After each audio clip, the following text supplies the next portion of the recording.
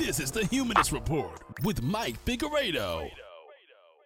This podcast is sponsored by viewers like you on Patreon, through PayPal donations, with YouTube memberships, and Twitch subscriptions. To support the show, go to patreon.com/Humanist Report or become a member by clicking the join button underneath any one of our videos on YouTube. Members get early access to most videos and get to participate in monthly Zoom Hangouts with Mike. Here's the biggest stories we talked about this week on the Humanist Report. Enjoy the show. Elon Musk, the richest man on the planet, could have ended homelessness in the United States unilaterally. He could have tackled the issue of global hunger, world poverty, but instead, he chose to use his wealth to buy Twitter, one of the largest social media platforms. Yeah. Now, it's clear that he was unhappy with the way that Twitter was managed, but rather than talking to the manager of Twitter, when you're a billionaire and you're a Karen, you just straight up buy the company itself. So as The Verge explains, Twitter has accepted Elon Musk's offer to purchase the company for $44 billion, the company announced in a press release today. Musk purchased the company at $54.20 a share, the same price named in his initial offer on April 14th. Free speech is the bedrock of a functioning democracy, and Twitter is the digital town square where matters vital to the future of humanity are debated, said Musk in a statement included with the release. I also want to make Twitter better than ever by enhancing the product with new features, making the algorithms open source to increase trust, defeating the spam bots, and authenticating all humans. Now, soon after people began to react to the headlines, he specifically took to Twitter with a message for his critics. Stay on the platform, don't go anywhere. I love free speech, so I welcome you as well. He said, I hope that even my worst critics remain on Twitter because that is what free speech means. So in other words, Elon Musk will graciously allow us to continue to post this image right here. So really appreciate him letting us do that. Thank you so much. Yeah, it's one of my favorite images of Elon Musk personally. He looks very happy in this particular photo with his friend. Don't know what her name is there. Perhaps he knows. Either way, thank you so much, Elon, for allowing us to have free speech on Twitter. Now, look, let me tell you my opinion on this. I personally, in terms of the way that I use Twitter, I don't know what to expect. Maybe he'll make some improvements. Maybe the platform overall will get worse. I don't necessarily know, but I don't really like Twitter as it is. It's a very toxic environment, and the less that I use Twitter, the happier I am, the more stable my mental health is. So, I mean, I already kind of don't use Twitter, but overall, this is important specifically because of how influential Twitter is and how many people use Twitter. I don't necessarily anticipate a huge exodus from Twitter unless he really makes fundamental changes, but overall, it's so bizarre that the right and some media outlets are trying to frame this as, oh, this is a victory for freedom of speech because he's pro-free speech, and therefore, since he now has taken over the company, then free speech will be the norm on Twitter. Now, it doesn't make sense to me. When I visualize freedom of speech, I don't instinctively think about a billionaire purchasing a company and saying, hey, everyone, you have free speech. That's not really what free speech is, or at least if that's what free speech is in the modern era, then I really cringe at that, because someone who's trying to pretend to be this benevolent dictator isn't the way that you actually achieve freedom of speech. If you wanted to get freedom of speech on Twitter more so than it already is, then what you do is you opt to nationalize it and democratize it, not put it in the sole hands of one billionaire who has proven before that he doesn't actually believe that freedom of speech, that is the First Amendment, is going to apply to a private company, because he's proven that he doesn't do that with his own companies. I mean, busting up unions, not necessarily a very pro-free speech thing to do. He also has canceled Tesla orders for bloggers who criticize him. So even if it were possible to find some benevolent dictator to take control of Twitter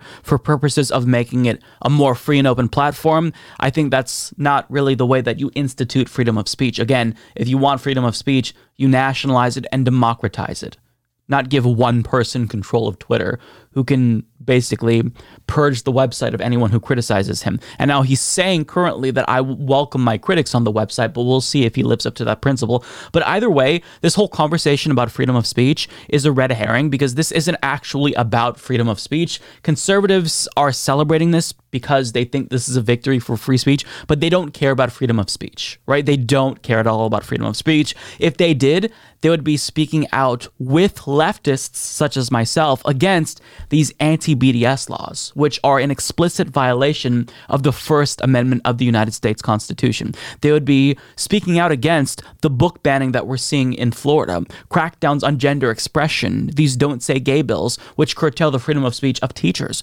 So, I mean, if they actually were consistent, they would be actually defending the free speech of their political opponents, but they're not. Really what this comes down to, not to oversimplify the situation, but this is true. What this comes down to is they want to be able to spread misinformation on the platform. They want to be able to lie, commit defamation. They want to do targeted harassment, and they don't want there to be any repercussions. I mean, Twitter, sure, I've seen some arbitrary bans before, but the platform is no worse than any other social media website. I mean, I think that for the most part, Twitter does okay, but there's certainly areas for improvement with regard to the way that they, regulate the platform. But overall, it's not like free speech is being curtailed. There is a terms of service on Twitter, and if you don't follow it, then you do get banned. See, I've never been banned for Twitter. I've seen people who have been banned for dumb reasons, but I mean, just a couple of weeks ago, I was quote tweeted by J.K. Rowling, the author who wrote Harry Potter, and she basically sicked all of her fans on me, and I was mass reported, but guess what? I didn't get banned, even though a lot of people brigaded my account and tried to get me banned for targeted harassment against J.K. Rowling. And it's because they have a terms of service, and I did not break TOS by going after J.K. Rowling and calling her a repulsive bigot and transphobic trash. So, for the most part, I don't think that the website is regulated any worse than Facebook. I mean, Facebook is basically an unusable hellscape where every single post that you see is either complete misinformation or hateful rhetoric. But what the right wants is they want to be able to use slurs, they want to attack people, dox people, and they want to not get banned for that. And also, I think they probably want Donald Trump to come back. Now, remind yourself, why was Donald Trump banned? He was banned for inciting a Capitol insurrection. Now, a lot of people claim, oh, well, that's just freedom of speech. Actually, no, not all things that you say is protected under the First Amendment. There are limits to freedom of speech, right?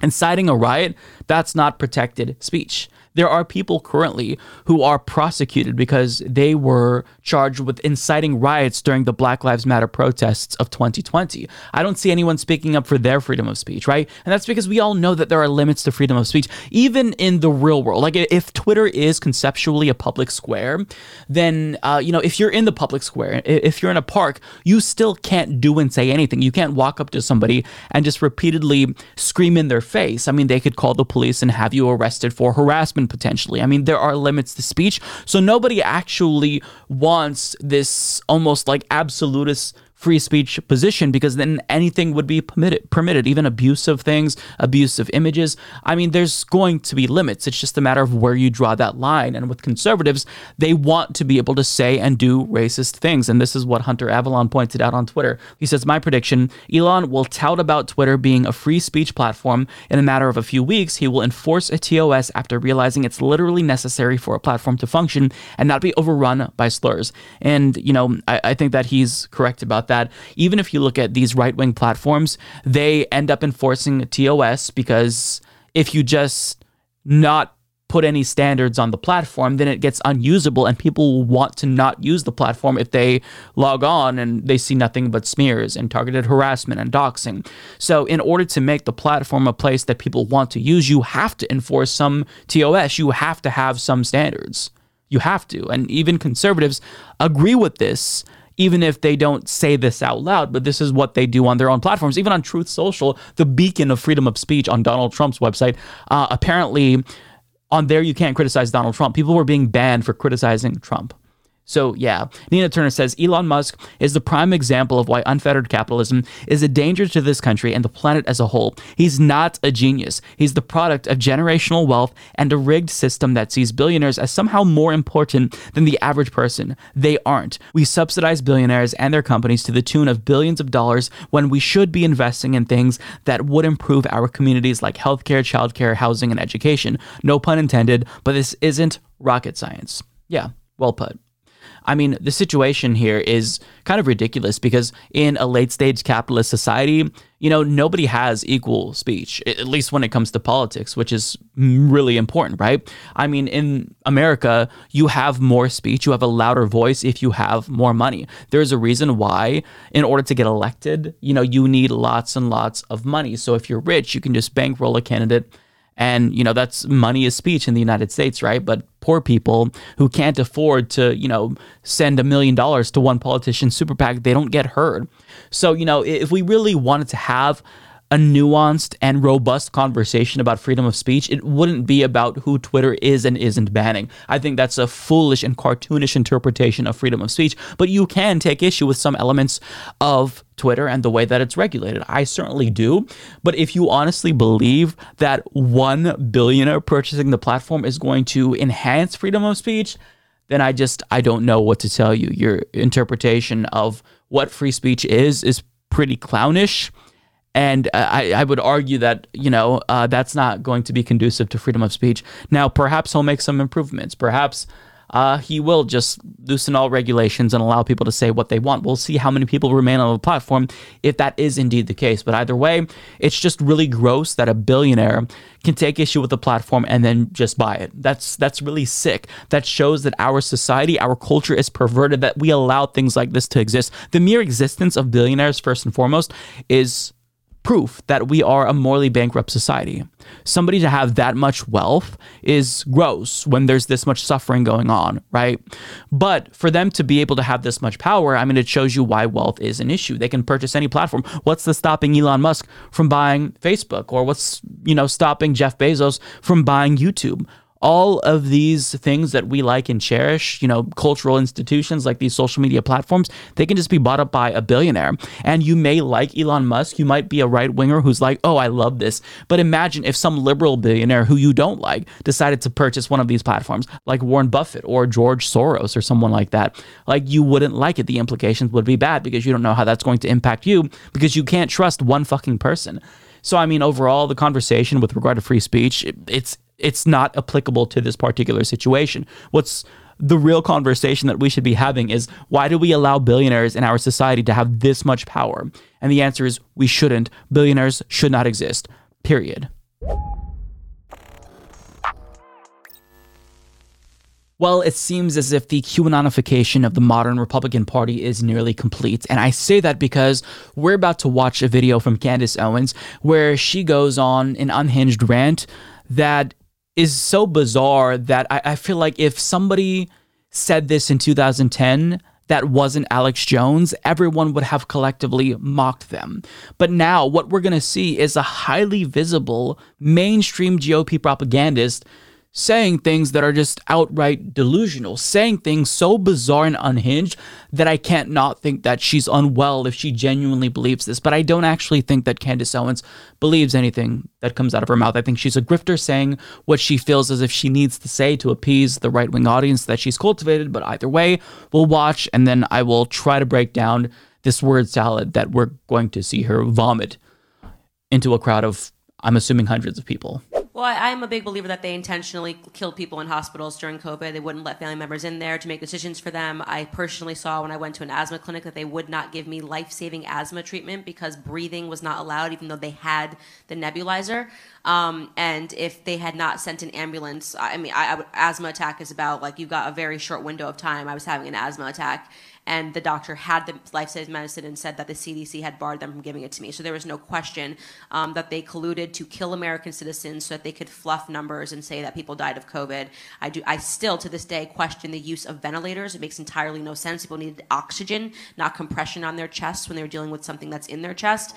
So from top to bottom, yes, our government wanted people to die. There's no question, because it fed the narrative.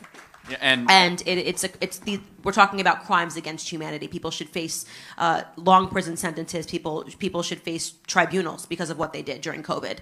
And not even that, the masking of children, the treatment of special needs kids that were being forced to be masked on planes, that were having, essentially the trauma that was put to people on a psychological level, to me, should bring forth tribunals.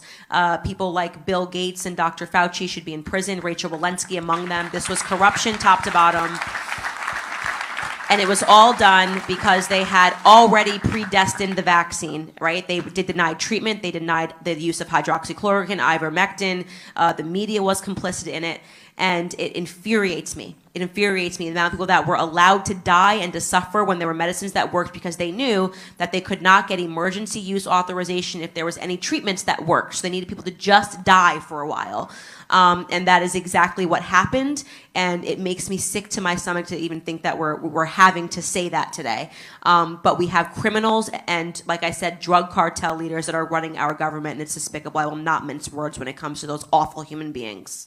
Wow. I don't believe this at all, just so you know. I don't even know where to begin. First and foremost, I have to point out that I feel like this is maybe her way of coping. I don't think that Candace Owens believes anything that she says, but I feel like she's got to have a guilty conscience, right? She told her audience not to get vaccinated, and I'm assuming a lot of them listened, and some maybe even died as a result of taking her medical advice. So she's got to be thinking, oh my God, I maybe killed people indirectly. So the way that she kind of makes herself feel better, perhaps, is to say, actually, I didn't kill people. The government killed people. But no, Candace. I mean, the blood isn't directly on your hands, but I think that you absolutely bear some responsibility for influencing people to not get the vaccine, as does any anti-vax grifter who was saying the same shit that you were saying. But here's what she says. I tried to distill the main parts of her conspiracy into one part. So this is going to go from like the beginning to the middle to the end. But this is what she said overall, and we'll kind of break this down. I'm a big believer that they intentionally killed people in hospitals during COVID. Now, whenever somebody comes up with a conspiracy theory, the question is, well, why? And she answers that. It's to feed the narrative. And she explains this was all done because they had already predestined the vaccine, right? They denied treatment. They denied the use of hydroxychloroquine, ivermectin, and the media was complicit. So the reason why they intentionally killed people in hospitals was to sell this vaccine to people. Okay, well, ivermectin didn't really become a thing until 2021. What about all the people that died in 2020? And the reason why people in hospitals weren't being given hydroxychloroquine and ivermectin was because they aren't effective at preventing or reducing sickness when it comes to COVID-19. What does reduce sickness is the vaccine, but that's what she's against. So you can take this entire argument, copy and paste it, and apply it to her. You can say that you're promoting ivermectin and hydroxychloroquine specifically because you have an anti-vax agenda. And that would actually be correct, right? What is this? Oh, feeding the narrative. We had to have more people die so we can convince people that COVID is so bad and scary that they get the vaccine. Except regardless of how bad it got, Republicans didn't care. And many of you chose not to get the vaccine. So if they tried to kill people intentionally to feed this narrative for that purpose, they failed, wouldn't you say? I mean, the whole conspiracy itself doesn't even make sense. It doesn't even make sense. Who's doing the killing in the hospitals, Candace? Is it government officials? Is it doctors? Is it nurses? Are they all colluding with Dr. Fauci to deny ivermectin and then laugh whenever another person dies of COVID? I mean, how exactly does this play out? You know, they're like, whoa, another one died. They wanted ivermectin, but we didn't give it to them because they should have taken the vaccine. It doesn't make sense, right? And even if, the vaccine was being pushed in this sinister way, I mean, there's demonstrable proof that people who got vaccinated were less likely to be hospitalized or die. So isn't it still kind of bad on your part to deny the vaccine? It's just, it's so brain dead, it's hard to even grapple with the substance here. Not that there's any substance here, but it's difficult to try to dissect what she's saying here because of how moronic it is. And then she also makes a very weird point about them trying to kill her. So she says, it infuriates me. She says they would not give me life-saving asthma treatment because breathing was not allowed. And she claimed the doctor had the life-saving medicine and said that the CDC had barred them from giving it to me. So I don't even know what any of that means. That's just word salad. There's no value in those words, but essentially what I think she's trying to say is, oh, the doctor wanted to kill me because the CDC told them that I'm a threat to their pro-vax agenda, and so they said don't give her asthma medicine. What are you even saying? What the fuck are you talking about? You're telling me that the doctor didn't give you nebulizer treatment because the CDC said don't give that to Candace or just don't give that to people with asthma. What exactly are you trying to say? None of this makes sense. None of this makes any sense whatsoever, Candace. Do you understand? You sound like a crazy person when you say shit like this. You understand that, right? I get that to your right-wing audience. They think, oh my God, what she's saying is crazy. This is groundbreaking information that she's giving us. But normal people who aren't in that crowd, who aren't in your bubble, see this and they think, oh my God, this person is unwell. She also said, it infuriates me the amount of people that were allowed to die. So now she's saying they were allowed to die, not intentionally killed, that were allowed to die and suffer because they knew they could not get emergency use authorization if there were any treatments that works. So they needed people to just die for a while. And that is exactly what happened. Now, Candace Owen, she's purporting to care about unnecessary deaths. But, if she actually cared about preventing deaths, then she would join me in calling for a single-payer healthcare system where healthcare is free at the point of service. Because how many people die unnecessarily every single year in America because they don't have healthcare? Thousands, literally tens of thousands. If she actually wanted to prevent unnecessary deaths, she would either join me in supporting the nationalization of American pharmaceutical companies or support the government buying all drugs and then distributing them to the population free of charge. Because if you can't have some medications like insulin, then you die if you can't afford it. So she would actually support these policies that would save lives. But she doesn't. She would call Medicare for all socialism. Can't have socialism, so people have to die. Right, Candace. You care about unnecessary deaths. Sure you do. Sure you do. And she claims that people were allowed to die because that's the way that they got the vaccine to get emergency use authorization. But I mean, if the government was concocting this nefarious plot to push the vaccine, wouldn't they also go one step further and just buy off the CDC to get, or the FDA rather, to get emergency use authorization? Why would they have to let people die? If they're that evil, wouldn't they just bribe officials? I mean, if you're really talking about this as a legitimate grand scheme here to push the vaccine, they had to do all this and let people die just to get emergency use authorization. Wouldn't they just subvert that somehow? It's so bizarre how they're so evil that they're willing to intentionally kill people or let people die, whichever interpretation she wants to go with based on what she's talking about. But at the same time, they have to follow the rules and make sure that before they distribute the vaccine, they get emergency use authorization. It's just so fucking stupid. No, we want to kill people, but we're going to make sure that we adhere to rigorous testing and trials before we apply for emergency use authorization. The conspiracy theory makes no fucking sense. It makes no sense, but it doesn't need to make sense because her audience isn't going to dissect it in the way that I am. They're just going to gobble it up and think, oh my God, she's right. They're killing people because they want to push the vaccine. No, idiots. It's the opposite. The vaccine is saving lives. Holy shit. Now, she also said there was no question they colluded to kill Americans so they can fluff up the numbers. They killed Americans just to fluff up the numbers. Wow. And say that people died of COVID. I still, till this day, question the use of ventilators. It makes entirely no sense. People need oxygen, not compression in their chest when they're dealing with something that's in their chest. Candace, you have no fucking idea what you're talking about. You are not a medical professional. You're not trained in any way, shape, or form on these types of issues. So the fact that you, in your expertise, don't understand what ventilators are used for, that means nothing. That means nothing. It's who gives a shit. A fart is as qualified as you are to talk about ventilators. But she says that people were literally killed in hospitals just to fluff up the numbers. Now, this goes steps further than that conspiracy theory that the right has. It's orders of magnitude worse because I heard that the GOP thought that, well, they were just saying that these deaths from car accidents and whatnot were actually COVID deaths because they wanted to fluff up the numbers. But Candace is saying, no, they actually were killing people just to fluff up the numbers.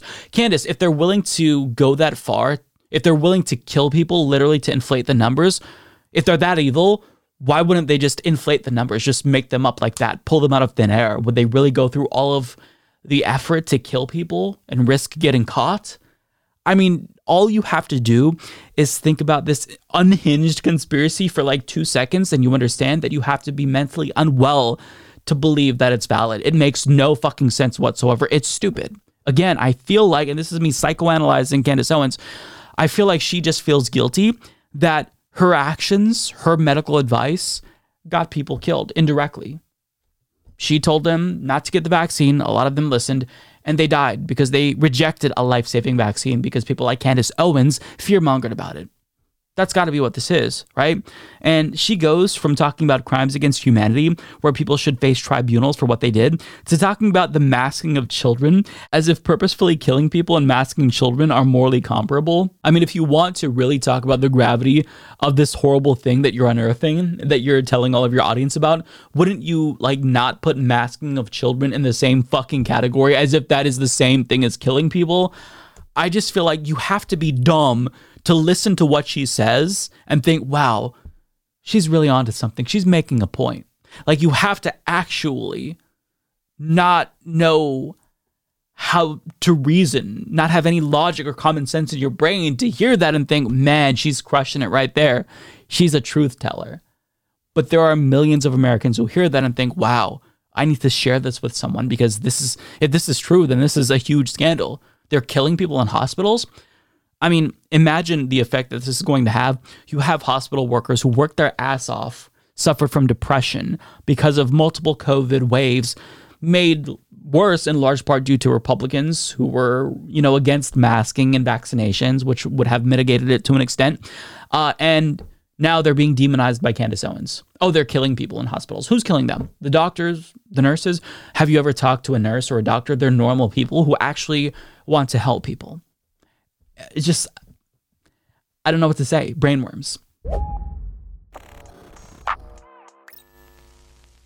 A new Morning Consult poll has found that West Virginian Senator Joe Manchin's popularity among his voters has spiked. And it spiked by a lot. We're talking 17 percentage points, and this is the largest spike of any U.S. senator. So Joe Manchin, the evil Joe Manchin, is getting more popular. And he's not just getting more popular now because of this poll. He is one of the most popular senators in America, right up there at the top with Bernie Sanders. So the question is, does evil pay off? And the answer is, yeah, it probably does. But what's happening here? Because in West Virginia, when you look at public opinion polls from 2021, well, it indicated that they supported Build Back Better, which is the legislation that Joe Manchin blocked. So theoretically, they should be angry at him and he should be getting less popular, but somehow he's getting more popular. Well, there's multiple things going on here. First and foremost, it seems as if support for Build Back Better started to taper off at the beginning of this year. A Remington research poll conducted in late January found that 72% of West Virginian voters supported Manchin's decision to obstruct Build Back Better.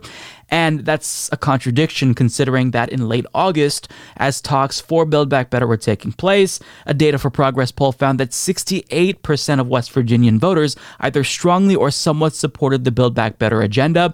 And when you look at individual provisions within Build Back Better, they are all very popular. In fact, most of these provisions have majority support: expanding Medicare, universal pre-K, clean energy investments. These are all strongly or somewhat supported by the people of West Virginia. Why is he getting more popular if he's seemingly doing the opposite of what his constituents want? Are the people of West Virginia masochistic? Do they like when their own senator spits in their faces? Are they uninformed? What's happening here? And it's actually pretty interesting to see the results here.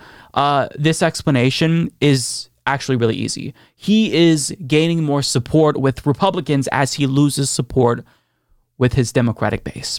So as Alex Griffin of Mediaite explains, Morning Consult's Eli Yokley noted Monday that the senator's posturing has paid off as 57% of West Virginia voters approve of Manchin's job performance, up from 40% during the first quarter of 2021. Manchin's soaring approval rating was the biggest jump of any U.S. senator since Biden took office, with John Thune coming in second with an 11-point jump. Manchin's double-digit approval rating improvement over the course of Biden's tenure is a rarity when compared with other incumbents. Just three of them, John Thune, Lisa Murkowski, and Alex Padilla of California, have seen comparable improvement in their standing, Yokley explains, of Manchin's rare achievement. The driving force behind Manchin's boost came from West Virginia Republicans. At the beginning of Biden's time in office, Manchin held only a 35% approval rating with Republicans in his state. The largest voting bloc in a state, Donald Trump won in 2020 by almost 40 points. Today, Manchin's approval rating with Republicans in West Virginia stands at 69%. Nice. His approval rating with Democrats, meanwhile, declined from 63% to 44%. Manchin's improving fortunes in a seat he has held since 2010 have now landed him among the top 10 most popular U.S. senators.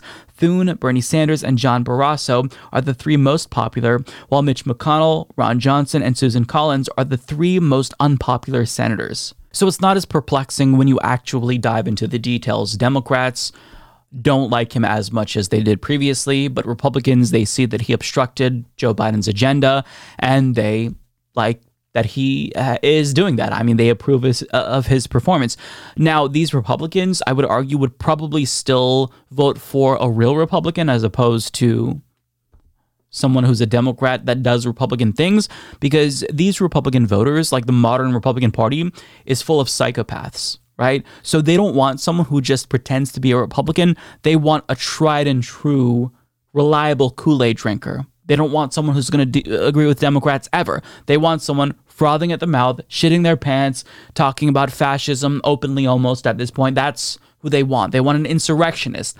So if Joe Manchin thinks that he's going to win by winning over Republican support and doesn't think that the Republican base will turn on him in favor of a real Republican, we'll have to wait and see. But I mean, losing support from the people who specifically got you elected doesn't necessarily seem like the best electoral strategy, but that's what Manchin has seen, right? He obstructed President Biden's agenda, Build Back Better, and his constituents don't like that. So his approval rating decreased with Democrats, but his net approval rating is overall up. So he's popular because there's enough conservative Democrats who agree with him, and there's enough Republicans who now approve of him to where it's kind of like this perfect mix of dumb people, uninformed people, just liking that he's stopping Biden from doing anything. The bare minimum when it comes to climate change legislation. Expanding Medicare, things specifically that would help these Republicans in West Virginia, they're against it.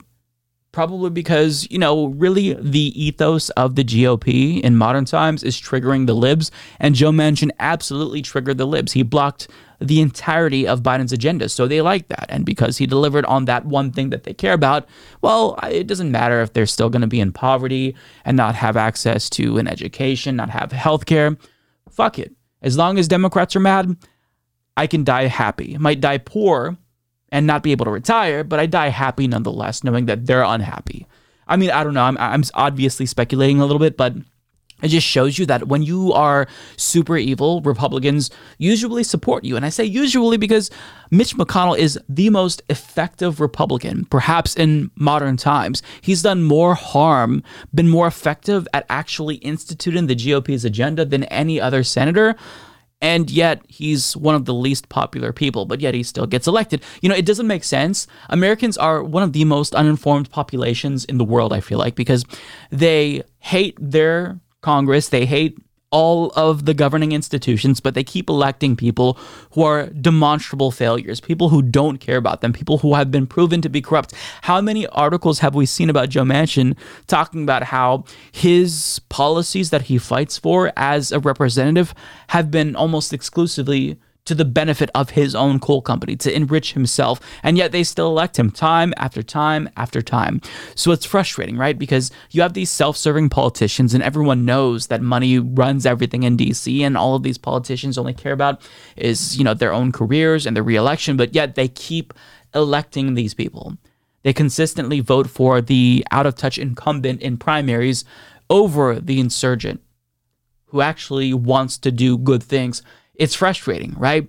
I feel like a lot of this is a failure on the part of media. But what's going to happen is the message is going to be, you see, people like Manchin because he governed as a moderate. It doesn't matter that he was an obstructionist and didn't even allow moderate policies to get through, because that's what Build Back Better is. These are incrementalist approaches to catastrophic issues facing our society, but he wouldn't even allow incrementalism. The moderate approach is no longer tolerable with the right in America today, but the narrative is going to be, oh, we'll see, Joe Manchin did what Republicans wanted and he's more popular, so of course other Democrats should do what he does, and that's how you get popular. Pretend to be a Republican and that's your ticket to victory in the United States. They think that that's actually what's going to get them elected, and this isn't hyperbole. This is what overpaid Democratic Party operatives tell them time and again, but it's a failure. What matters is getting out the vote, making sure that your base is galvanized, making sure that you offer them things. And that's not always going to work, right? I mean, West Virginia had the opportunity to support Paula Jean Swearengin not once, but twice, right? She tried to primary him back in 2018. She lost. She successfully ran a Democratic Party primary again in 2020 and was up against Shelley Moore Capito, and she lost. So both times, West Virginians, they had the option of supporting someone who was explicitly saying, I want to fight for you. I want to give you healthcare and education. And they said, no, I want the Republican who's going to do nothing and get rich off of making us suffer. So that's not just people being, irrational. That's them being uninformed and not actually knowing what's happening, right? So overall, we need to train people in the United States to understand what's happening politically. We need to give people, training on media literacy, but it's just an uphill battle because the right-wing misinformation machine has duped people into believing that voting against their own best interest is what they should be doing. And they do it consistently time and time again. So even if Republicans are Republican because they like when Republicans do Republican things and therefore they support Joe Manchin because he's doing what they usually like, it's still irrational for them because they're supporting someone who's fucking them over, essentially. So I don't know what to say. I mean, being evil sometimes pays off, right? Not necessarily for Kyrsten Sinema, but if you're John Thune and Joe Manchin, you can basically tell your constituents to go fuck themselves, and then they'll be like, oh, well, thank you, more please. Yes, daddy, please give me more pain and suffering. I'll approve of you more if you do that. Spit in my face while you're at it. Step on me, please. It's just... what a dystopian hellhole we live in. Yesterday on the program, we talked about how billionaire Elon Musk didn't like the way that Twitter was being run, so he decided to just buy it. Very normal and healthy society that we live in, folks. But, in doing so, he single-handedly saved freedom of speech in the United States. You see, we didn't have freedom of speech on Sunday, but on Monday, when this one billionaire decided to buy a social media platform, that's when freedom of speech returned to the United States. And it's a beautiful sight, folks. And if you're skeptical as to whether or not he actually cares and is committed to the principle of freedom of speech, well, he took to Twitter after the news broke to assure his critics that they still will indeed be welcome on the platform, saying, I hope that even my worst critics remain on Twitter because that is what free speech means. Sounds great. But what he says is very different than what he does. In fact, his actions don't line up with the rhetoric that he's espousing here.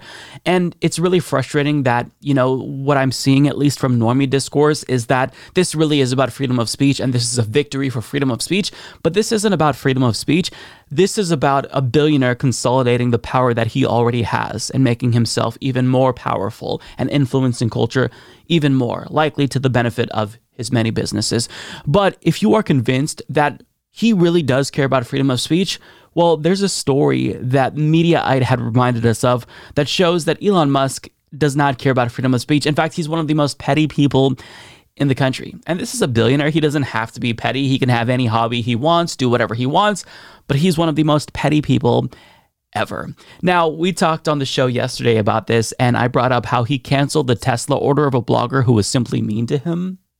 But this story proves that Elon Musk does not give a damn about freedom of speech because he actually harassed and bullied one individual off of Twitter completely because this person was a journalist who chose to hold Tesla and Elon Musk in particular accountable.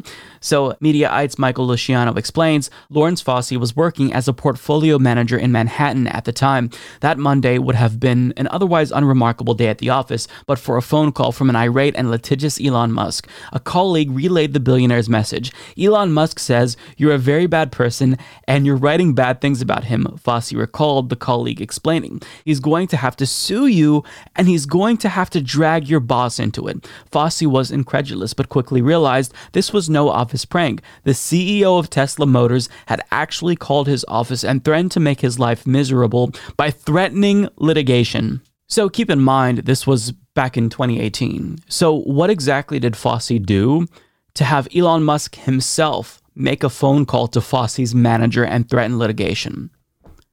Well, he was critical of Elon Musk. His offense? He criticized Elon Musk online. Beginning in 2015, he wrote dozens of articles critical of Tesla on the popular crowdsourced finance site Seeking Alpha. "I would take a close look at its financial statements and write about things that struck me as wrong," he explained. Writing under the nom de plume Montana Skeptic, Fossey dissected company filings and provided wonkish analyses to make the bear case against Tesla, which did not respond to a request for comment on this story. He penned dozens of missives, but some stand out more than others. Fossey wrote he believed Tesla overstated its profits and papered over losses in its statements. He also wondered if Tesla was hoodwinking Nevada in its deal with the state to make its electric vehicle batteries there. Another time, he questioned Tesla's claims about the safety of its vehicles. In another piece, Fossey declared New York State had gotten a raw deal after investing nearly $1 billion in a factory for Tesla to build solar panels as part of its solar energy business. Fossey was also active on Twitter using the Montana Skeptic moniker and tweeted links to his articles as well as other thoughts about Tesla and Musk. Eventually, one pro-Tesla online sleuth outed him as the man behind the accounts on Twitter and Seeking Alpha. A little more than a week later, Fossey said that's when Musk rang his boss. What especially irked him was Musk's first line of recourse. "He had never once attempted to contact me to say, 'I think you got something wrong in your article factually,' Fossey said. He didn't email me or have anybody from Tesla do that. Whenever I discovered I had made errors, I would always correct them in the article up front in a note that was prominent and make note of my error." So in the end, what happened was Fossey was successfully silenced by Elon Musk because Elon Musk called Fossey's manager, real Karen move by the way, and threatened them with a lawsuit. And even if Elon Musk had no legal ground to stand on, still Fossey decided it wasn't worth it to put my employer through this because even if we can win this lawsuit, that's a lot of money for legal fees up front, right? It costs money to defend yourself even if you're in the right. So rather than putting his employer through that, he just pledged to stop criticizing Elon Musk. And also he deleted the Twitter account associated with this moniker that he had. And then Elon Musk left them alone. That's the pro-free speech Elon Musk. Very, very pro-speech of him to bully a journalist into silence. Unbelievable. Now, the thing about these types of lawsuits is, these companies, they throw their weight around knowing that the person who they're punching down on doesn't have sufficient money to actually defend themselves in court. Something similar happened to me, not of course as drastic, but I played a 30-second clip from CBS News back in like 2016, 2017, and it was a Donald Trump interview. I feel like the interview that this outlet published with our president was important. So it was obviously fair use. I was using it for discussion. And CBS News, they decided to do a copyright strike, shut down the video. I appealed as I usually do. And I said, this is fair use. It meets the criteria of fair use. I believe in good faith that my assessment is valid.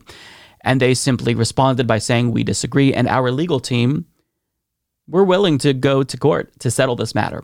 And so what did I have to do? I had to back down because, I know that I'm in the right. I know that my use of a 30-second clip of the president in a news video is going to fall under the criteria of fair use, but I don't have the money to defend myself in court.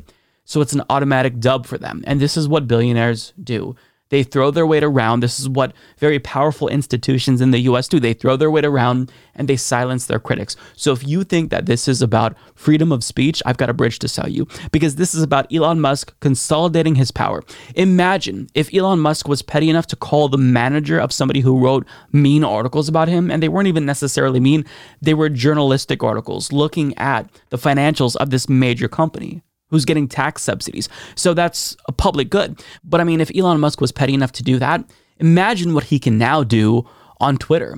If some journalist with 1 million followers is overly critical of Elon Musk, he could simply Thanos snap them out of existence like that, and they're gone. That major platform, which they use to get out the word about their journalistic work, can be gone like that. And it's not just silencing journalists. I mean, what Elon Musk can do is suppress all of the competitors to Tesla. And he says that he's not going to do that. He'll make the algorithm open source. But does anyone actually believe that he'll follow through with all of this? Does anyone believe that he'll be incredibly transparent about Twitter if he's not transparent about a company like Tesla, which makes him lots and lots of money? It made him a billionaire, literally.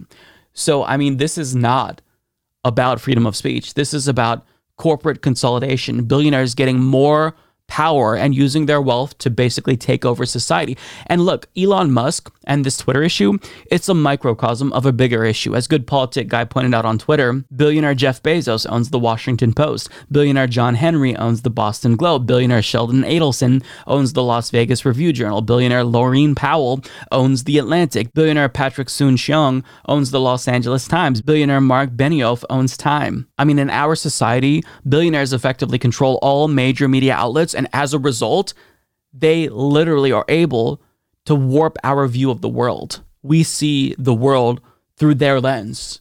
And that's not to say that like these outlets are always going to be bad, right? I mean, the Washington Post has a couple of good journalists there. Taylor Lorenz, Jeff Stein, these are good people who do good work. But when it comes to any story related to Amazon or unionization or worker rights, I think you have to be a lot more skeptical, knowing that they have a heavy disincentive to talk about things that their owner doesn't like. And it's not just what they talk about and how they cover certain stories, it's what they choose to not cover, right? So billionaires are taking control of our society, and this is kind of a predictable outcome in a capitalist system. We're currently in a late stage capitalist hellscape, but this was always the trajectory. If you don't try to rein in capitalism with at least some regulations and controls, this is the inevitable outcome. And that's what we're seeing here. So this isn't about freedom of speech by any means. This is about Elon Musk using Twitter to his advantage, however he sees fit. If you think this is about freedom of speech, congratulations, you've been duped by a billionaire. Not too long ago, Megyn Kelly attacked Disney for daring to say that they're going to try to be more inclusive of gays and lesbians in upcoming movies and television shows, and Megyn Kelly did not like that, and she melted down and went on a homophobic rant. But after that homophobic rant, just like a week or so later, now she's going to white knight for gay men, all in a transparent attempt to throw trans women under the bus. So let's take a look at what she has to say. Right now, we're looking at children on puberty blockers, right? We're looking at men beating the hell out of women in biological men beating the hell out of women in their own sports. What is next? And I think that's a very important question. It's not a logical fallacy to say a slippery slope. We are on a slope, period.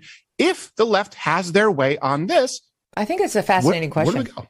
Because I've talked to a lot of gay and lesbian friends who have said, like, I don't totally get why the T is at the end of LGBT. And the Q and all, like the interests aren't necessarily aligned. And in fact, if you look at like the trans activists, like the crazy trans, not like normal, like whatever, but the crazy trans activists are so vicious, and they're basically kind of doing conversion therapy on young gay men. Instead of, you're not gay, you're trans, you're secretly a girl. It's better to be trans than to be queer, than to be gay. Just say that you're a girl, and then you can get rid of that whole gay thing.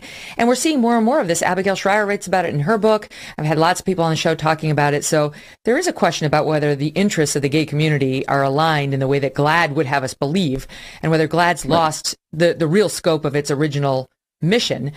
Oh, wow. I'm so fucking touched that Megyn Kelly cares so much about gay men. I mean, what was it, like a week or two ago? You implied that we're all pedophiles who want to groom your kids, but I'm really happy that you've done this 180 so quick. And all of a sudden, you care about gay people. Wow, very, very genuine change of heart there, Megyn Kelly. And she has gay friends, so she's definitely not homophobic. These people are so disingenuous, so transparent. I feel like if you had any self-awareness, you'd be embarrassed to say that. But I mean, it's Megyn Kelly, it's conservatives, so they have no shame whatsoever. So the crux of her argument here, the main thing that I wanted to talk about, is how she believes that really, these trans activists, some of them are very vicious. They're preying on gay men. These gay men who are sacred, we have to protect them. They're preying on gay men. She says they're basically doing conversion therapy on young gay men. You're not gay. This is what trans people are apparently telling gay people. This is not happening, by the way, but this is what she says they're telling gay men. You're not gay. You're trans. You're secretly a girl. It's better to be trans than to be queer, than to be gay. Just say you're a girl, and then you can get rid of the whole gay thing. That's not, this is not happening. I don't know what else to say. If you can find me one anecdote, I'll be surprised. Find me 10. I mean, I'll eat this fucking microphone, but this is not a thing that's happening. She's making that up. This is what conservatives do. They make things up. I mean, Megyn Kelly is the person who had a tantrum on Fox News at the prospect that kids might think that Santa wasn't white. No, he's definitely white, kids. He's not black.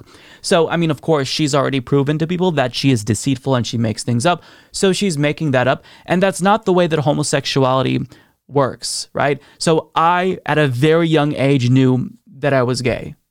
Maybe from like age 5 or 8. I remember having conversations about my mom that I didn't want a girlfriend. I wanted a boyfriend. And she'd say, well, no, you're a boy. You're supposed to have a girlfriend. And I'd say, no, that's not what I want. I want to have a boyfriend when I grow up, not a girlfriend, because that's just what came natural to me. But at no point in my life when I was realizing that I'm possibly gay did I think maybe I'm a girl, because I don't have gender dysphoria. I never thought maybe this isn't homosexuality. Maybe this is just me wanting to be a girl.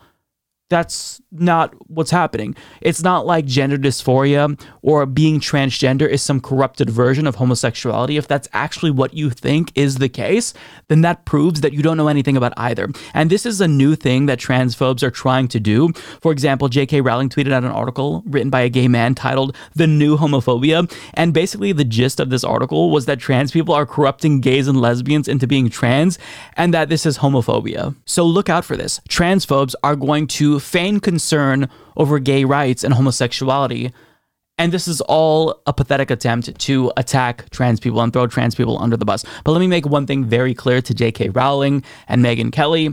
You are not our allies. You are not my friend.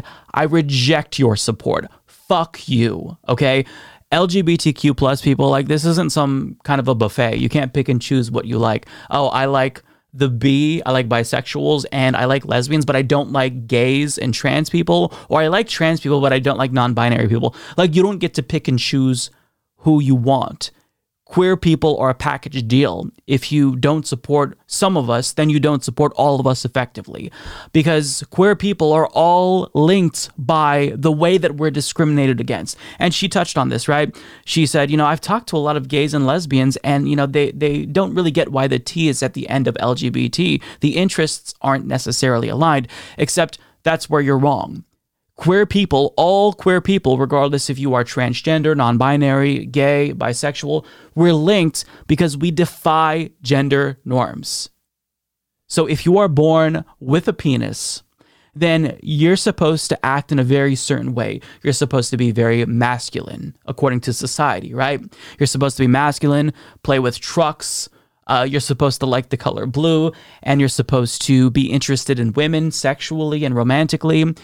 And because in some way, gay, trans, non-binary people, queer people deviate from these norms, well, society doesn't like that, and they try to bully them back in line with their ascribed, expectations. So that's why we're all in the same community. And I don't really like the whole acronym LGBTQ plus itself, because it makes it seem as if it's customizable, where you can take the T off at the end and that's acceptable. No, the queer community is the queer community because we're discriminated against, because we don't live up to the expectations that society ascribes to us at birth. In fact, the gay rights movement wouldn't exist had it not been for trans women.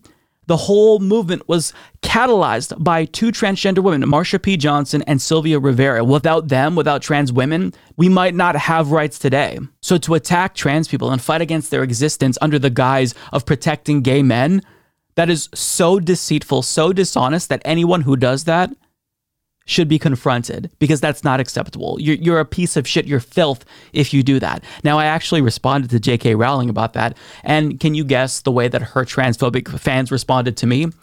Oh, well, you're homophobic. I'm homophobic. So this is what they're going to try to do. They're going to try to pit members of the LGBTQ plus community against each other. And this is all to attack trans people. So I reject Megyn Kelly's dishonest and deceitful attempt to try to pit gay men against trans people. That's disgusting. Now, she also made a comment that actually pissed me off. She said, the crazy trans activists are so vicious. Like, she was trying to differentiate from the regular trans activists and the vicious trans activists. Because, you know, when you are denying people's rights and literally fighting against their right to exist, then there's this expectation that they should be polite to you and respectful as you spit in their face. No, fuck you, Megyn Kelly. The vicious activists in all of these communities, they're usually the ones that catapult the movement forward, right? And sure, you need a mix, right? You need a Malcolm X and a Martin Luther King Jr. But for you to just scoff at the vicious trans activists, how dare you be a little bit too outspoken about the way that we're fucking you over. Shut the fuck up, Megyn Kelly. You're a multi-millionaire. You've never worried about anything a day in your life. You're a privileged white princess, and you're straight, and you're cis. So, you know, it's easy for you to talk about how vicious others are because the prospect of accepting them somehow feels like oppression to you. But spare me your outrage, okay? Fuck your civility politics. In fact, I think that LGBTQ plus people need to be even more impolite, given how, you know, all of a sudden you and your ilk, conservatives, have decided to just target this community and make this what you're going to run on in 2022. Fuck you, Megyn Kelly. God, what a piece of shit. Now, I want to touch on what Steven Crowder said. Steven Crowder said, right now we're looking at children on puberty blockers. We're looking at men beating the hell out of women. What is next? What's the slippery slope? The end game is literally just equality and acceptance. That's it. Equality and acceptance. And puberty blockers is something that, in theory, they should support because they say that they don't want children having irreversible surgeries, which that doesn't happen, by the way. But puberty blockers are a reversible thing that you can give to adolescents while they're still wondering who they really are. It's a thing that helps them. And yet you're like, no. Bad, but also, you know, irreversible surgery is bad. It reminds me of the like contraception bad, but also abortion bad, when contraception is the thing that prevents abortions. Like, conservatives want to have their cake and eat it too. They just want to make sure that they erase trans people out of existence, and when they get that, that's when they're happy. But they will never get that because we will never let them have that dub. And he says that, you know, we're looking at men beating the hell out of women. Really? Is that really happening? Are trans women dominating all sports? First and foremost, there's no such thing as a fair game. There are biological advantages and disadvantages between cis men, right? If I chose to play basketball, I can guarantee to you I'm going to be one of the shortest men on that team. Do I get to screech about biological advantages that my cis teammates have? No, I don't get to do that because there's no such thing as a perfectly fair game. And what they're really targeting is high schoolers and middle schoolers. And at that point, it's a fucking game. It's about socialization, not about them trying to become professional athletes. So all of these issues, like, they find one trans woman, and this is how you know that trans women aren't actually destroying women's sports like they claim, because every time they find one of them, they have to talk about that one trans woman for like a year, right? But if this were actually happening on a regular basis, they wouldn't have to cherry pick these specific examples as to whether or not, oh, this one trans woman is dominating specifically because she's trans. Never mind all the times that she gets her ass beat by the cis women, but this one time where she won, like, this proves that trans people are a threat to women, and we should probably try to erase them out of society. Like, it's just, these people are so fucking petulant, so fearful of just accepting people who they don't understand. And it's so transparent. So look, This is going to be something that we continue to see. The GOP has decided that bringing back the pedophile myth, bringing back transphobia into the mainstream, where it's actually explicit transphobia. It's not them just hiding behind protecting women. Like, this is vicious transphobia that we're seeing. This is hate. And we're going to see this again because that's what the GOP has decided to make their mission for 2022, to throw red meat to the base. But what we have to do is push back relentlessly and vociferously. And if you're an ally to the queer community, then do everything in your power to elevate their voices. And we'll leave that there. Megyn Kelly is a clown. She's no friend to gay people. She can go fuck herself. Like, what a trash person, trying to pretend to care about gay men, trying to white knight for gay men who she thinks are all pedophiles. Fuck you, Megyn Kelly. So prior to the current pause on student loan repayments, the White House Chief of Staff Ron Klain said that they would either choose to cancel student debt or they'd extend the current pause at the time.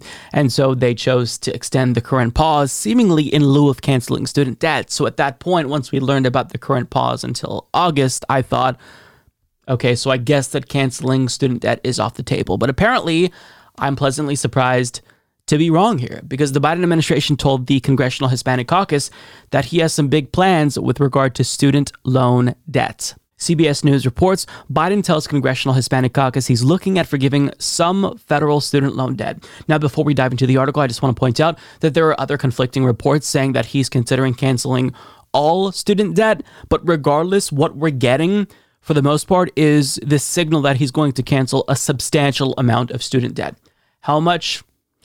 I don't know, but I think that this is a really positive thing that I want to celebrate, not too preemptively, but if this does indeed happen, it would have big implications, not just for this election, but I think for an entire generation going forward. So the article explains President Biden is looking at different options to forgive an unspecified but substantial amount of federal student loan debt, a move that would thrill some of his most loyal supporters and financially strapped students nationwide, but is a departure from campaign pledges to provide limited relief. The president shared his plans during a 90-minute White House meeting Monday with members of the Congressional Hispanic Caucus. Participants in the exchange tell CBS News.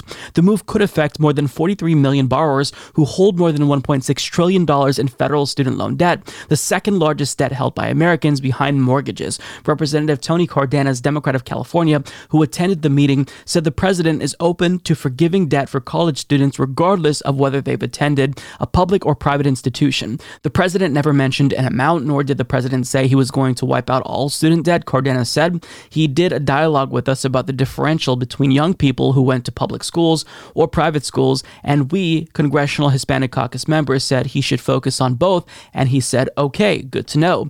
Cardenas said he reiterated to Mr. Biden that the Hispanic Caucus supports executive action that would forgive at least $10,000 in college debt if Congress can't pass legislation doing so. In response, Cardenas said, the president smiled and said, you're going to like what I do on that. I'm looking to do something on that, and I think you're going to like what I do. So first and foremost, I've got to point out that Cardenas and Democrats in general need to stop lowballing themselves. You don't tell the president, well, at a minimum, you should cancel $10,000. You tell the president you should cancel all student debt, but if you're unwilling to do that, then at a minimum, cancel $50,000. But they always lowball themselves. I wish that they'd stop doing that. But that's neither here nor there. This would be something that would be huge. This isn't just the president of the United States unilaterally doing a good thing. This is the president of the United States fundamentally changing millions of people's lives. And I don't think that people fully understand the implications of this. This means that my entire generation and Gen Zers, for the first time, might be able to purchase a car, might be able to move out of their parents' houses, put down a down payment on a home. I mean, this would change their lives.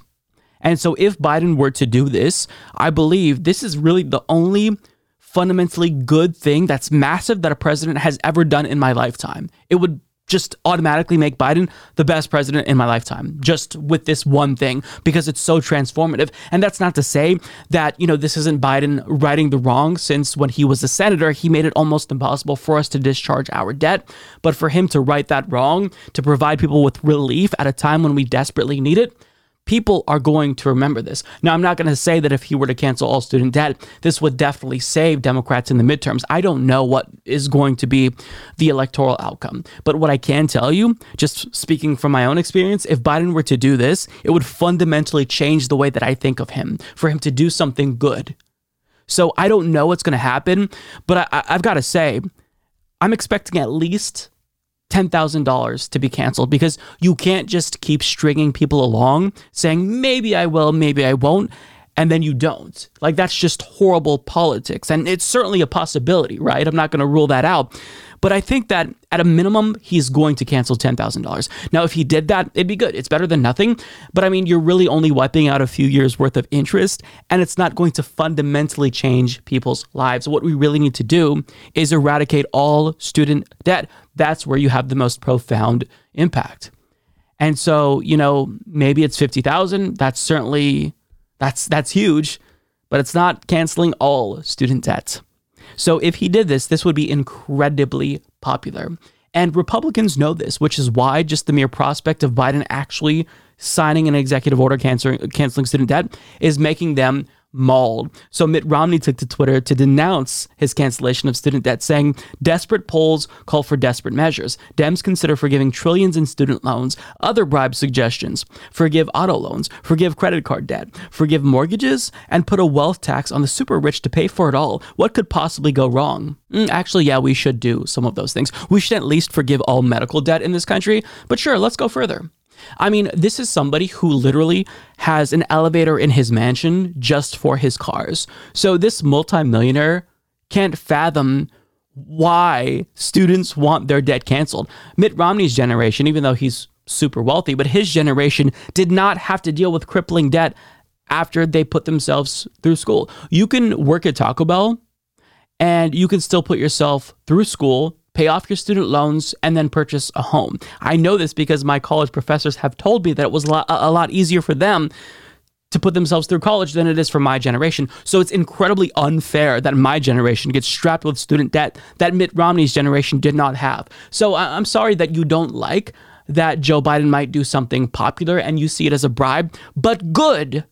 I don't care if you think this is a bribe. Doing good things for Americans is why we put you there in the first place. But this goes to show you that Republicans, they don't like what would happen if Democrats actually got their heads out of their asses and started doing good things, because then they couldn't just focus on the culture war issue stuff. They couldn't just focus on Disney going woke or M&M's, redesigning their candy mascots to be less sexy. They'd actually have to find some way to distract us from the fact that Biden just gave us a new life. So they don't know how politically they'd be able to compete with that. So that's why they're melting down. More on this. JD Vance writes, forgiving student debt is a massive windfall to the rich, to the college educated, and most of all to the corrupt university administrators of America. No bailouts for a corrupt system. Republicans must fight this with every ounce of our energy and power. To which David Dole responded saying, yes, all the rich people have loads of student debt. You are very intelligent. Exactly. Jim Jordan tweeted, canceling student loan debt is stupid. It's stupid, so don't do it. Okay, well, what's your solution? What's your solution? What do you do? Because this is a massive crisis, and regardless of how much you hate these students who decided to try to better their lives because you all told us that we needed to go to school in order to succeed economically, I mean, what do you do? Do you just let that bubble pop? Do you let millions of people default on their loans? What do you do? And the answer is fuck all. Fuck them. Let them suffer. That's the mentality from Jim Jordan and Republicans. They don't want this to happen because they know that it's a good thing that will make Joe Biden very popular. And that scares them. I mean, look, you all could do good things as well, right? Trump could have canceled student debt. Republicans can propose a bill to cancel student debt, but they don't care about ordinary Americans. They couldn't care less about the suffering of millennials who can't afford to buy a home, to even pay their fucking rent. So, I love watching them mauled. Just them freaking out about this tells me that Biden really is considering this. Now, the only way that this can go wrong is if Biden all of a sudden says, you know what? I'm proposing canceling all student debt. Let's do it legislatively, because then that's just nothing's going to come of that. So he has to follow through with his pen specifically.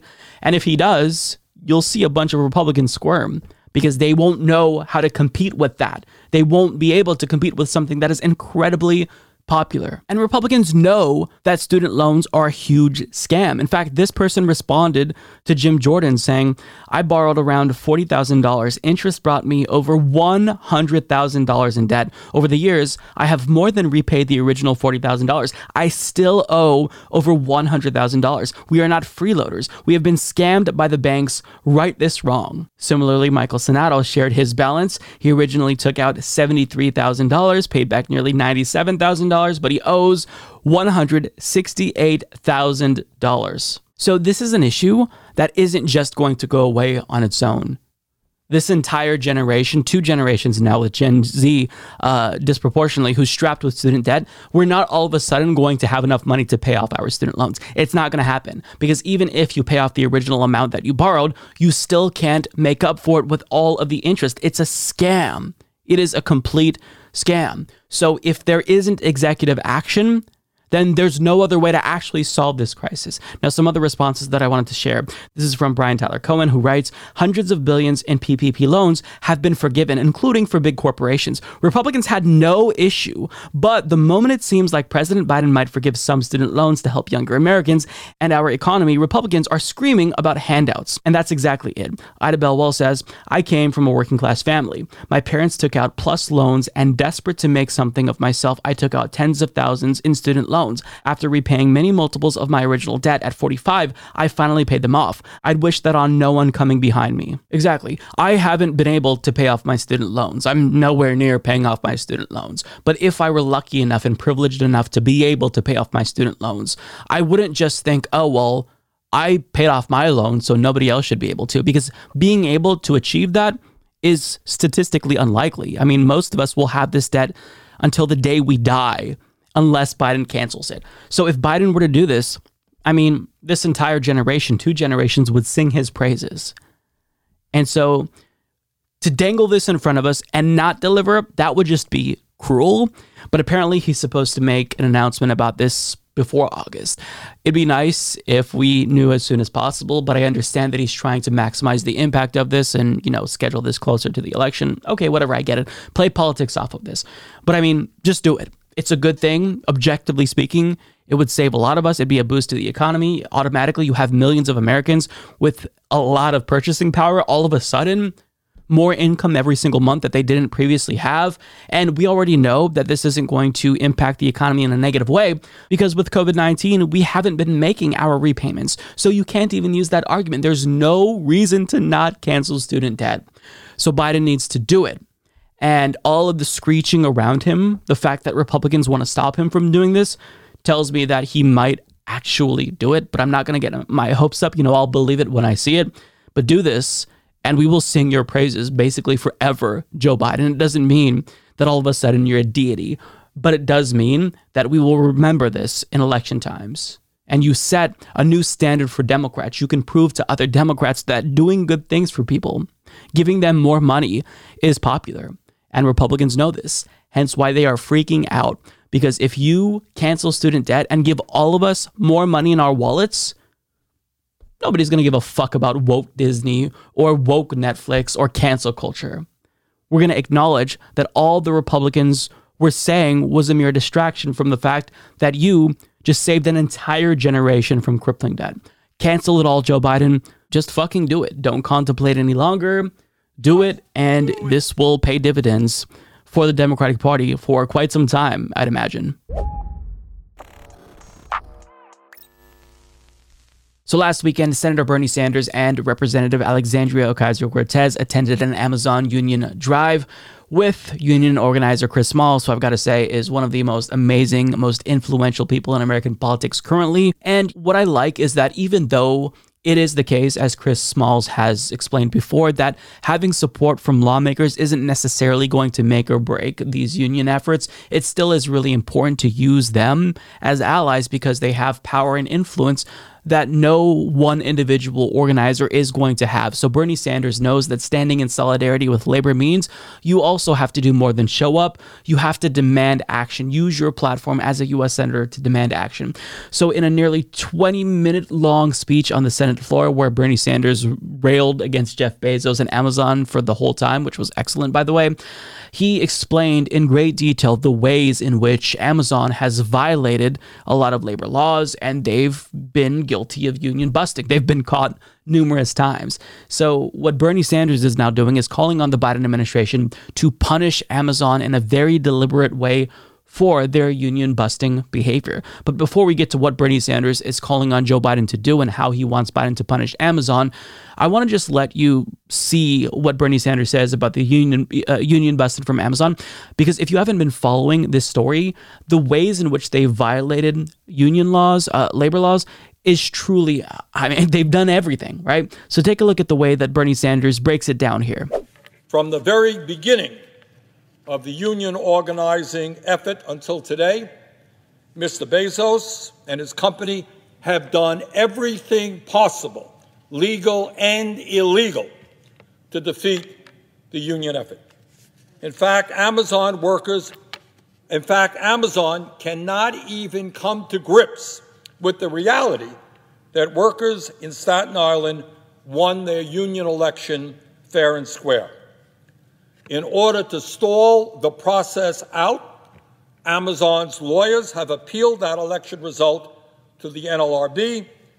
Their strategy, as is often the strategy of corporate interests confronting unions, is to use their incredible resources, their unending amount of money, to stall, and stall. In every way possible, Amazon is refusing to negotiate a fair first contract with the Amazon labor union. In fact, Amazon has been engaged in a massive attempt to undermine the union organizing drive in direct violation of labor laws and regulations. Let's be clear. Amazon has already been penalized more than $75 million for breaking federal discrimination and labor laws. Amazon is currently being sued by the National Labor Relations Board to reinstate a worker who was illegally fired for organizing a union. To date, there are currently 59 unfair labor cases against Amazon pending at the National Labor Relations Board. Several current and former employees at Amazon have alleged that the company has engaged in illegal harassment and discrimination based on race, gender, and sexual orientation. Amazon misclassifies delivery drivers as independent contractors rather than employees in order to evade tax, wage, and benefit responsibilities. Amazon's inadequate workplace safety policies also pose grave risks to workers. If you can believe it, and this really is quite unbelievable, according to a New York Times investigation, Amazon warehouses have a 150% turnover rate. 150% a year. Workers come into the warehouses. They are worked as hard as humanly possible. And then after they are exhausted and physically broken down, they leave. And then a whole new set of workers comes in and the process continues. Further, in some locations, their workplace injury rates are more than 2.5 times the industry average. I was in Staten Island on Sunday talking to some Amazon workers, and they tell me that injuries take place every single day, and many of them go unreported. Last December, 6 Amazon workers died after they were required to continue working during unsafe weather conditions in a warehouse that did not have appropriate safety facilities or policies. So they have explicitly broken the law again and again and again. But yet, even though they've broken the law, even though they've been guilty of union busting, well, they're getting rewarded by the government by very lucrative contracts. And that's not acceptable. So Bernie Sanders has a very simple solution.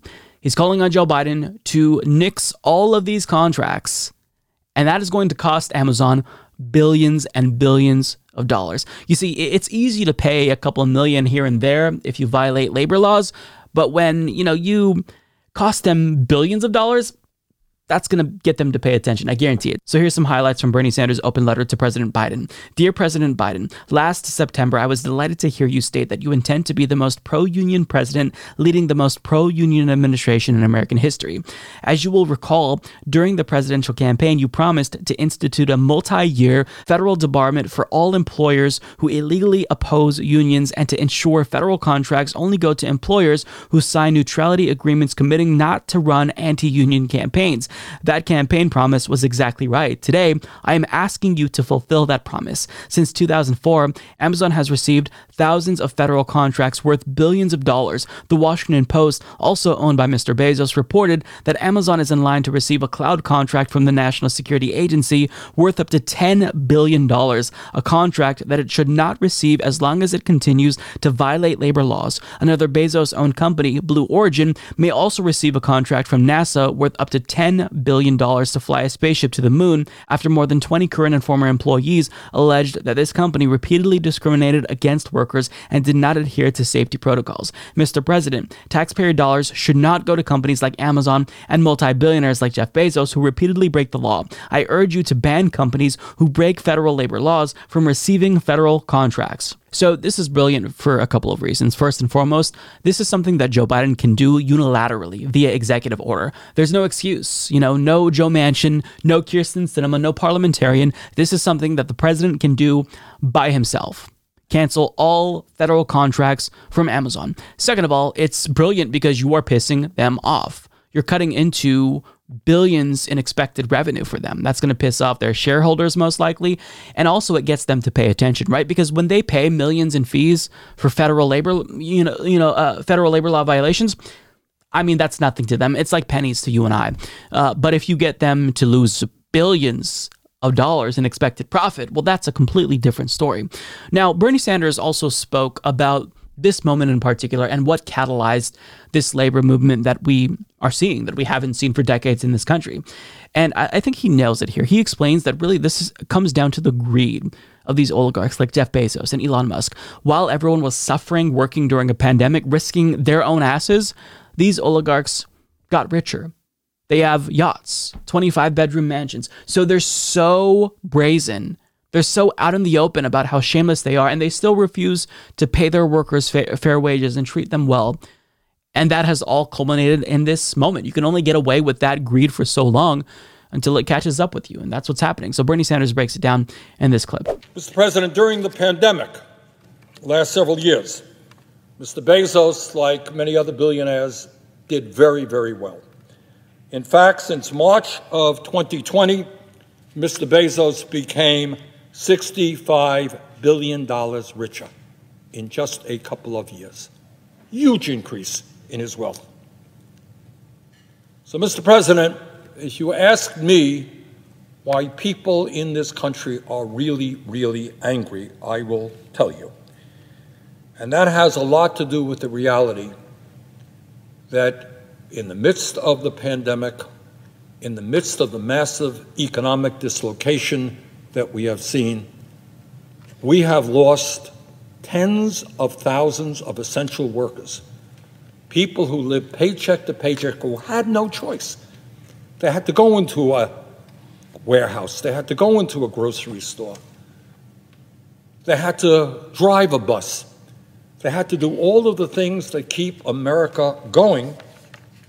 And as a result of that, having to go to work, thousands of them contracted COVID, and many thousands actually died.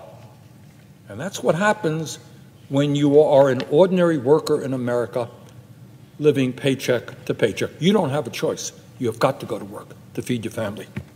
And during that same period, the billionaires and Mr. Bezos made out like bandits. Bezos himself became $65 billion richer. Mr. President, Jeff Bezos has enough money to own a $500 million yacht. $500 million yacht. He has enough money to afford a $175 million estate in Beverly Hills.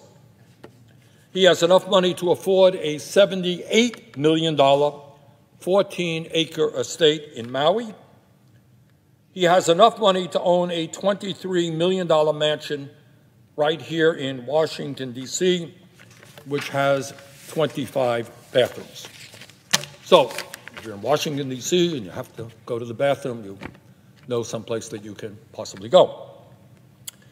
Mr. Bezos has enough money to buy a rocket ship to blast William Shatner to the edge of outer space. And yet, even though Mr. Bezos can afford all of these mansions and his $500 million yacht and his rocket ship, Mr. Bezos refuses to pay his workers at Amazon decent wages, decent benefits, or provide decent working conditions. And that, Mr. President, is what excessive greed is all about, and that is why the American people are saying enough is enough. Yeah, I mean, billionaires have just become too comfortable in this country. They thought that they can exploit their workers in ruthless ways and then reward themselves with mansions and $500 million yachts and just throw all of that wealth in their workers' faces and get away with it. I mean, you have workers risking their lives. Multiple Amazon employees died during the pandemic, and they still won't treat them well, won't pay them a living wage, won't actually offer them benefits. It's I mean, what do they expect, honestly, right? I mean, we're all kind of surprised that this labor movement has come back and it's stronger than ever. But I mean, I feel like this was almost an inevitability because of how brazen these billionaire pigs have gone. So look, Bernie Sanders is one of the real ones in Congress, in the Senate, and I really appreciate him doing this. Will Joe Biden actually respond? Who knows? But the fact that you have a very popular United States senator telling him to do this thing, which is logical if Biden actually is going to put his money where his mouth is, we'll see. So, yeah, I'll keep you updated on this story if Biden does choose to listen to Bernie Sanders. He absolutely should if he does want to be the most pro-union president in American history. So I haven't spoken much about Blair White on the program before, but for those of you who are unfamiliar with her, she's essentially the transgender equivalent of Dave Rubin. She's a willing, useful idiot for conservatives. She enables their transphobia, endorses usually transphobic things and policies, and I'm hoping at least that she gets paid for her services. You know, I feel bad for her. It's honestly sad that she does this, and she's willing to throw her own community under a bus, but that's who she is. Basically, a Dave Rubin version for transgender people. So she decided to own the libs, or try to own the libs, on Twitter, following news about Joe Biden's administration potentially canceling student loan debt. So this is what she wrote. Imagine believing a 5-year-old can pick their gender, but 18-year-olds can't consent to student loans. So she's playing right into this transphobic trope that we've seen lately with the Republican Party and their propagandists. You know, no one is trans, no child is trans. They're always, indoctrinated into this woke gender ideology by their liberal parents. Except my question for Blair White is, the shoe? When did you feel, if you can remember, when did you feel like something was off? That you were supposed to be a girl? Like 5. At 5? Yeah, I remember being in preschool. Like my earliest memories in life were feeling like the only way I can describe it was like a very intense misalignment between the way I was perceived and the way I had my self-concept. So I would say 5, but obviously I didn't have the words to articulate it at 5. Is that so? You realized that you were trans when you were 5 years old. Let's look at that tweet again. Imagine believing a 5-year-old can pick their gender, but 18-year-olds can't consent to student loans. Oh, it's so good. This is amazing because it proves that conservatives have no ideology. They're simply reactionaries, plain and simple. I mean, they think that student loan debt cancellation on the left is a good thing. I think it's bad. What's that? Leftists think that education should be free. I think that's bad. What's that? They also believe that healthcare should be free at the point of service and somebody shouldn't die if they can't afford to get healthcare. That's bad. Socialism bad. It's astonishing to me. They have no unique beliefs that originate from within them. They have no actual ideas about policy. It's just whatever their opponents want, they fight them and say that's bad. It's incredible, honestly. It's incredible. Now, what's sad about this situation with Blair White is she thinks that if she can be a useful idiot to the GOP for long enough, eventually they'll accept her. Perhaps she has this warped view of the GOP and she thinks that, if they see me as one of the good trans people, then maybe that will be conducive to broader acceptance of trans people if I can be the example that they prop up. But the problem is that they will never accept you. Never, Blair White. And, maybe you're economically conservative and you want to be aligned with the GOP and their propagandists. But the sad fact is they will never, ever support you. They tolerate you insofar as you continue to be useful to them and act as a propaganda tool. If they can point to you and say, well, our transphobic policy is right because this trans person said so, then they'll continue to use you. But the second that you are not useful to them, they'll toss you aside like that because they don't give a shit about you, Blair White. They will never accept you. They're using you as a tool, and you're letting them do that. And you're using your identity as a trans woman to make the world a shittier place for other trans people. I don't understand why you do that. And she talks about how, 18-year-olds can't consent to student loans, as if we have a choice, right? I mean, you think that when we go to college, we think, man, I'm so excited because now I get to get student loans and I get to have all this money that I get to pay back. We don't have a fucking choice. It's either you take out the student loans or you don't go to college. That's where we're at in society. Like my family saved $0 for me to go to college, right? So I went to community college and then eventually transferred to a 4-year university and then grad school. I had to take out student loans in order to get an education. And education is a good thing. We all are entitled to educations. So for you to say, oh, well, you chose, you knew what you were doing to take out those student loans, the fuck we did. We had no fucking choice. In this society, every single young person is told, if you want to be successful, you have to get an education. If you want to be economically just secure in your life, you have to get an education so you get a good job. And then all these young people, they take out these loans to get educations, and then they graduate into an economy where they can only find jobs at fucking Walmart or Starbucks. That's the state of the world. So to say that they consented to that, it's ridiculous. But you, however, you're consenting to being the GOP's useful idiot. And I genuinely feel bad for her because I feel like she probably believes that she can actually facilitate greater acceptance of trans people if she puts down trans people and she's like one of the good trans people. I mean, take a look at this clip from 2017. This is a debate between her and Candace Owens on the Dave Rubin show.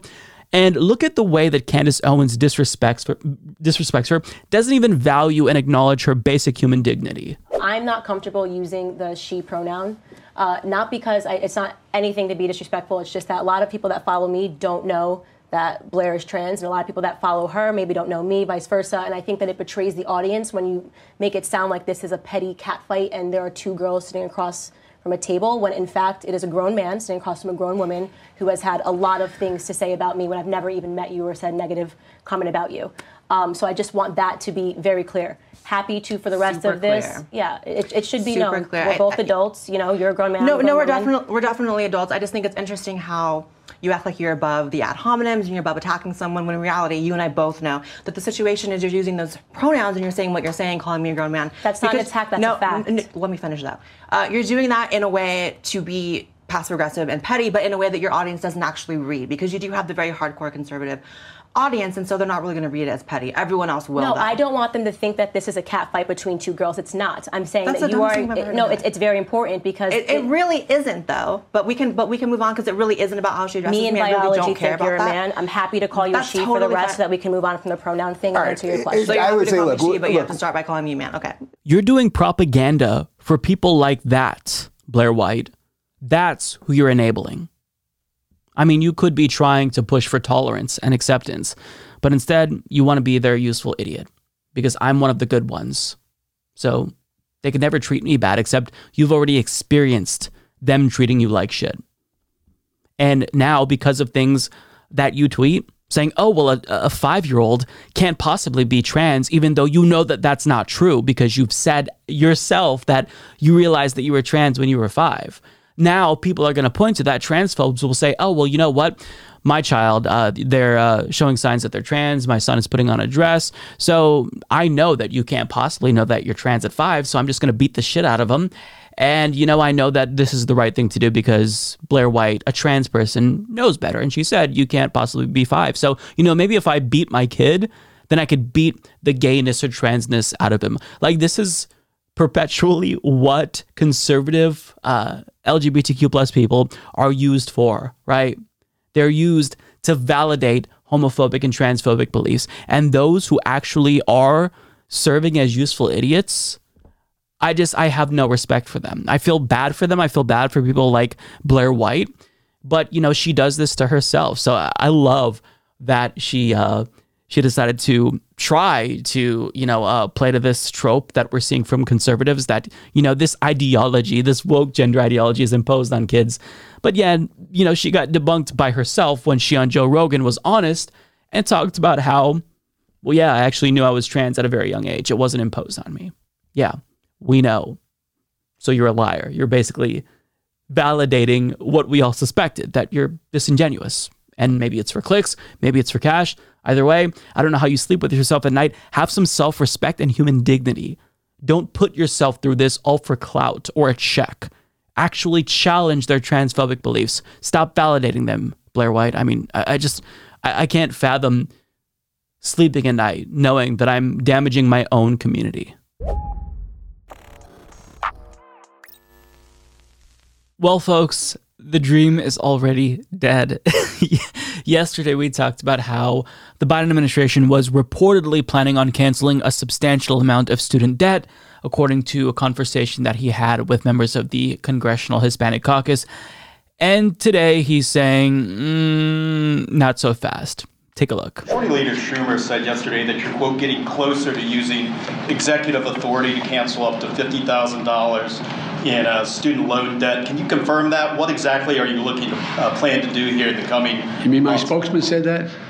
Majority Leader Schumer. Yeah. Look, number one, first thing we did was reform the system that was in place that didn't work for anybody, that allowed people to write off debt if they engaged in public service. We have almost 1,785,000, don't hold me the exact number, I'll get the number, 700 and some thousand have had debt forgiven, their whole debt forgiven because of their working in either as teachers or other means by which they qualify. And we continue to make that easier. Secondly, I am considering dealing with some debt reduction. I am not considering $50,000 debt reduction, but I'm in the process of taking a hard look at whether or not there will be additional debt forgiveness, and I'll have an answer on that in the next couple of weeks. So it's most likely going to be the case that he only cancels $10,000. And it's Biden, so he could say, I'm asking Congress to send a bill to my desk to cancel $10,000. He might not even do that with executive action. So it's funny. I'm laughing not because this is good news. I'm laughing because we live in such a cruel world. Honestly, if he just waited like a week or two more to deliver us this bad news so I can dream for a little bit longer about what it would be like to not be burdened with this debt, at least that would have been kind of a little bit of a treat.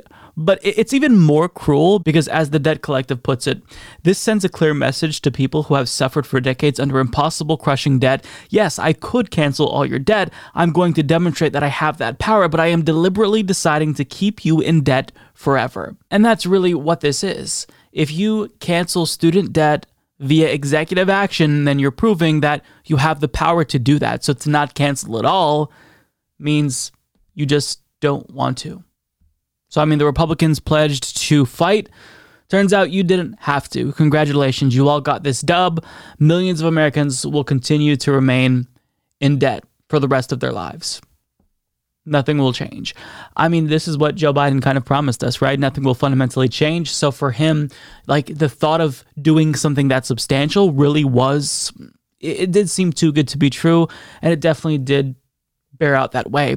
So what I'm assuming is going to happen, and this is all speculation, so take that with a grain of salt, is he's going to announce he's canceling $10,000 in student debt, or he's telling Congress to send a bill to his desk that he can sign so he can cancel student debt. And that's when the repayments will resume, right? Because you can't just resume payments without doing something after for so long you've been dragging us along, giving us hope here and there that maybe you do something to ameliorate our suffering. But, you know, who knows? He could just do nothing. He could tell Congress, I want a bill on my desk, not take executive action, and then just resume the repayments and say, well, look, I told Congress, like, this is the Democratic Party, so anything is possible. And when I say anything is possible, like, nothing good is possible, but the most comically idiotic scenario bearing out, that is absolutely possible. You know, where he just fucks over students before the midterm election and then wonders why nobody came out to vote. I mean, again, like, he's saying this, and he's seemingly angry at Chuck Schumer as well. I mean, he didn't express rage at all, but he took a little bit of a jab at Chuck Schumer. He said, oh, my press spokesperson, because Chuck Schumer said that he's closer to getting the president to canceling student debt, or that the president was closer to canceling debt, something of that nature. And he didn't like, presumably, that Chuck Schumer said that. But I mean, Chuck Schumer is just doing what he can to nudge Biden in the right direction. You know, for some reason, Chuck Schumer decided to really become a vocal advocate for student debt cancellation. At first, I thought it was a ploy to kind of fend off a progressive primary challenger, but he's still talking about it. And he's not really facing, you know, a primary campaign that's actually competitive. So, you know, he cares about this, apparently, for some reason.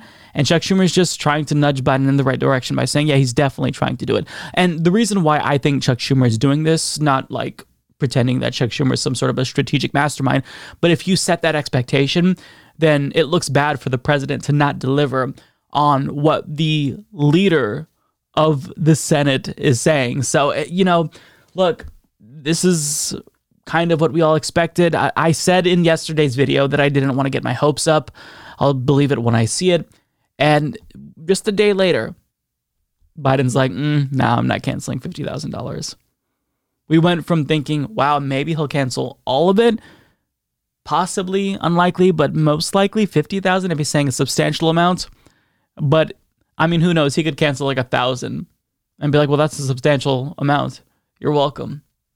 We don't know, but either way, this is just, it's honestly cruel. Like, it feels cruel. Even the part of him breaking it to us this quickly. Like, as I said earlier, I just want to dream a little bit, just a little bit longer. Let me dream for a week. Let me think that maybe it's possible. No, can't have that, because this is America, and this is a country that is going to perpetually disappoint us because we have two political parties that don't give a shit about working people. So, I mean, all of the Republicans who were clutching their pearls at the prospect of Biden doing something good, you no longer have to worry. You no longer have to try to come up with some way to convince people that getting rid of their debt is actually bad. So, I mean, he's making the Republicans' jobs easier in November, but it's Biden. So, not really that surprising at the end of the day. Nevertheless, it's still incredibly cruel. Want more? Visit humanistreport.com for links to our full catalog of videos on YouTube, Means TV, and Facebook. You can also find audio versions of the show on Spotify, Apple Podcasts, SoundCloud, iHeartRadio, and other major podcast platforms. And before you go, consider supporting the show on Patreon or through YouTube memberships. You'll get early access to most videos, invites to monthly live chats with Mike, and you'll be thanked by name at the start of the next episode. There are other ways to support the show. You can like, subscribe, turn on notifications, and share our content on social media. Thank you for watching.